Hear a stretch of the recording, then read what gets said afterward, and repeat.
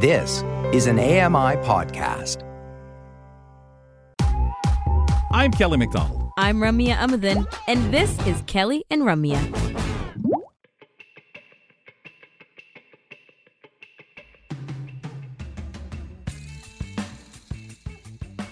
Welcome back to Kelly and Ramya. You have reached hour 2 on your Friday edition of the program.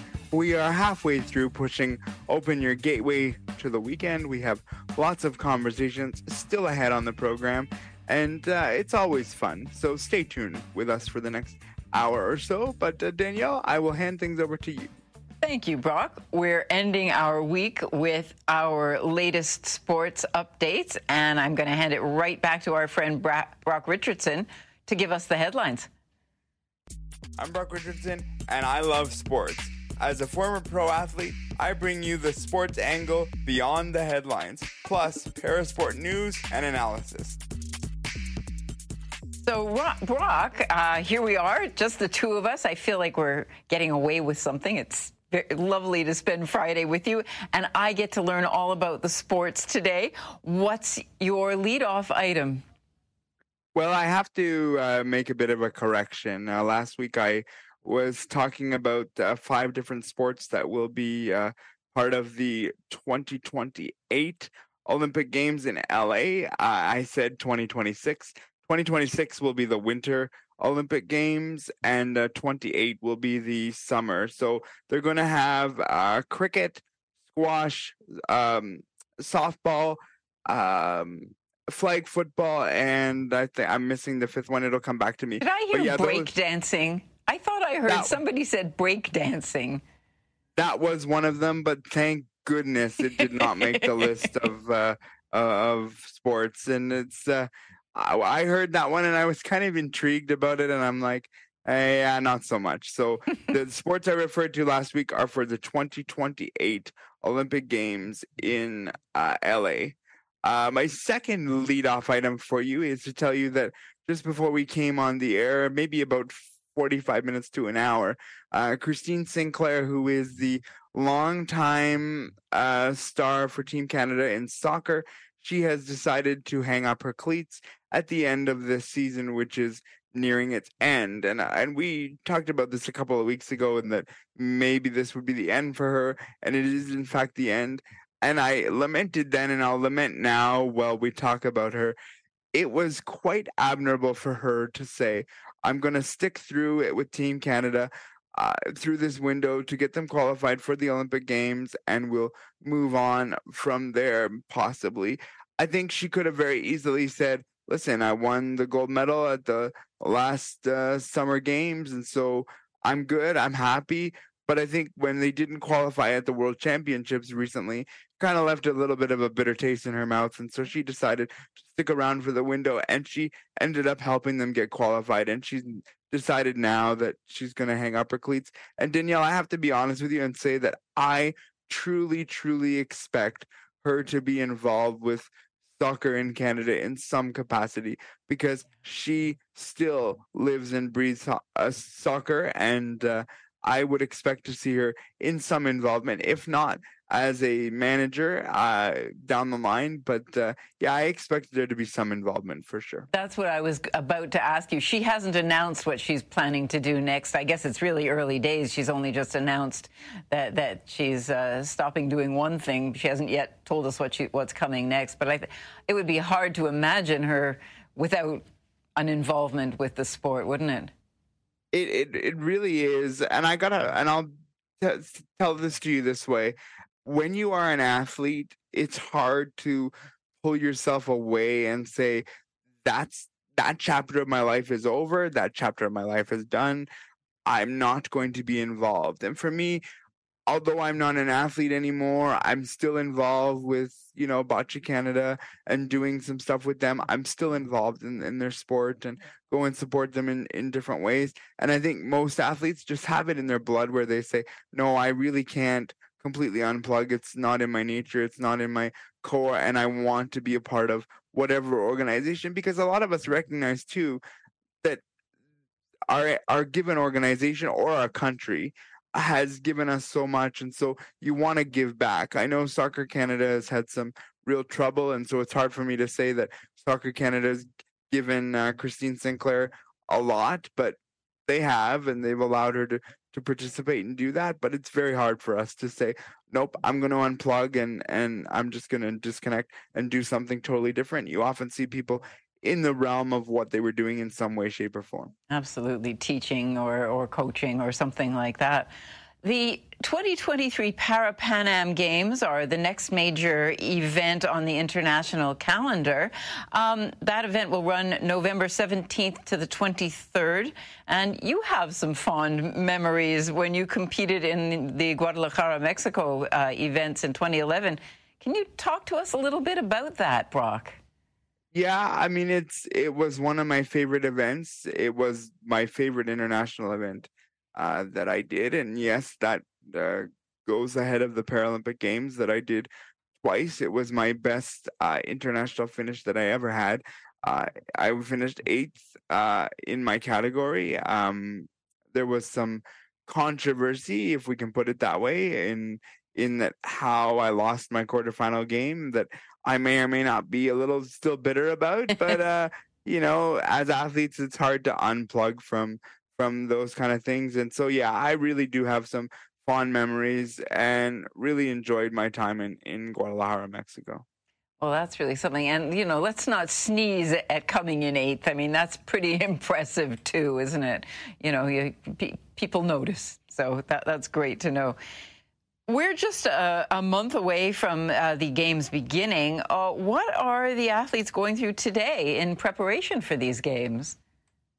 So I did an interview with CBC Sports, which you'll see the article very soon on my social media platforms. But one of the questions he asked was this very thing: is that what do you expect from people, you know, being weeks and months away from events? The event that we were talking about in this article was the Bocce National Championships, which is next weekend in Richmond, BC. But the constant theme is that at this point, whether it's a month, a week, whatever, you are really in that position where you're thinking about your mental preparation. You know that you know how to execute your shots. You know you have the skill to do all of that. You know that.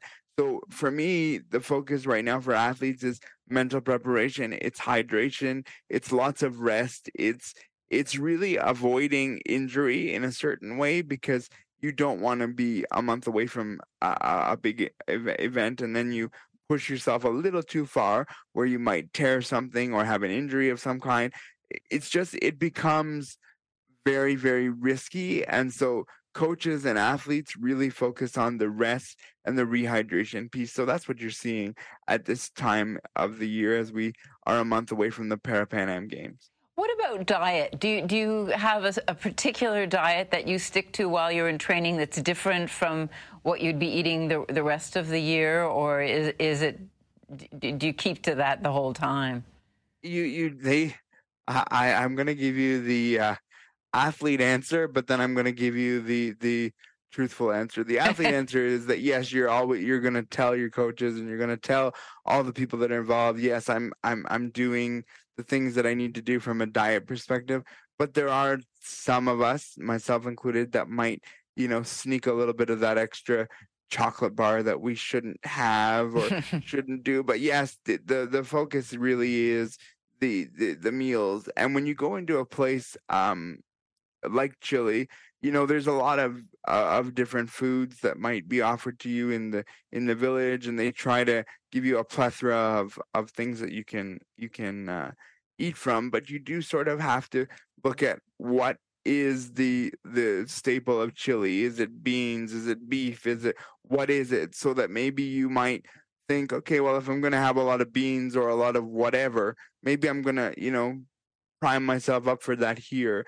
The same thing can be said, Danielle, if you're going all the way over to China where there's a 12-hour difference, maybe you're also looking at changing your sleep patterns so that the jet lag doesn't kill you when you get there. Because a lot of the times you might only be there for 2 or 3 days and then expected to train and compete. Well, those 2 or 3 days, you might just be getting over the jet lag. So if you can, program yourself to say, okay, I know the time difference here is, X amount of hours, maybe you can try to program yourself. And that's really, really hard to do. I bet. We did that going to China. We did that, and it was tough to do that. But it served well because the jet lag really didn't seem to bother us. But when I was going to bed, it was like, oh, everyone else is getting up and I'm going to bed, and darkening blinds and so on and so forth. So it's tough, but those are the things you have to do as a professional athlete. I imagine it must be quite difficult. I know how I feel when you turn the clocks back 1 hour, and it takes, they talk about more traffic accidents and, people that just not feeling themselves. And that's just 1 hour. But if you're traveling across the globe, that's really something to get yourself used to. So thank you for pointing that out.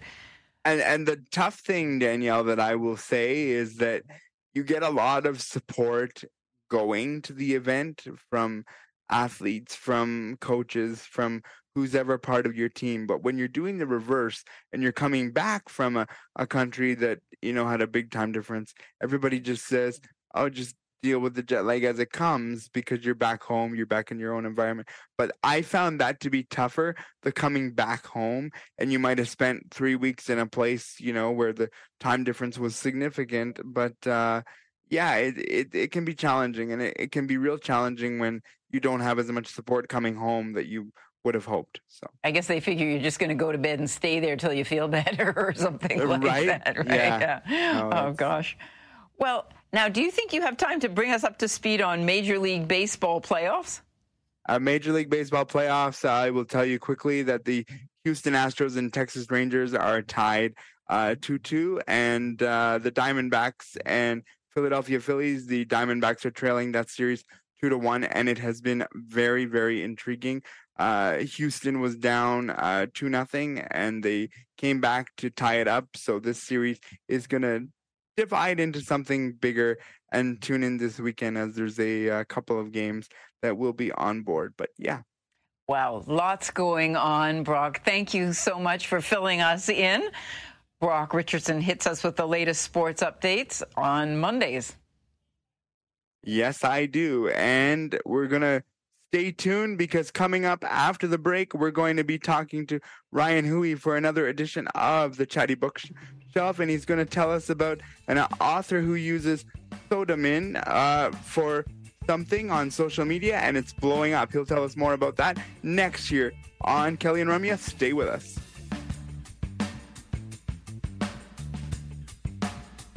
Don't go away. There's more great conversation with Kelly and Ramya right around the corner. Hi, I'm Stephen Scott. Join me every day for Double Tap. It's a show where we occasionally talk about technology for blind and partially sighted people. You'll find us wherever you get your podcasts.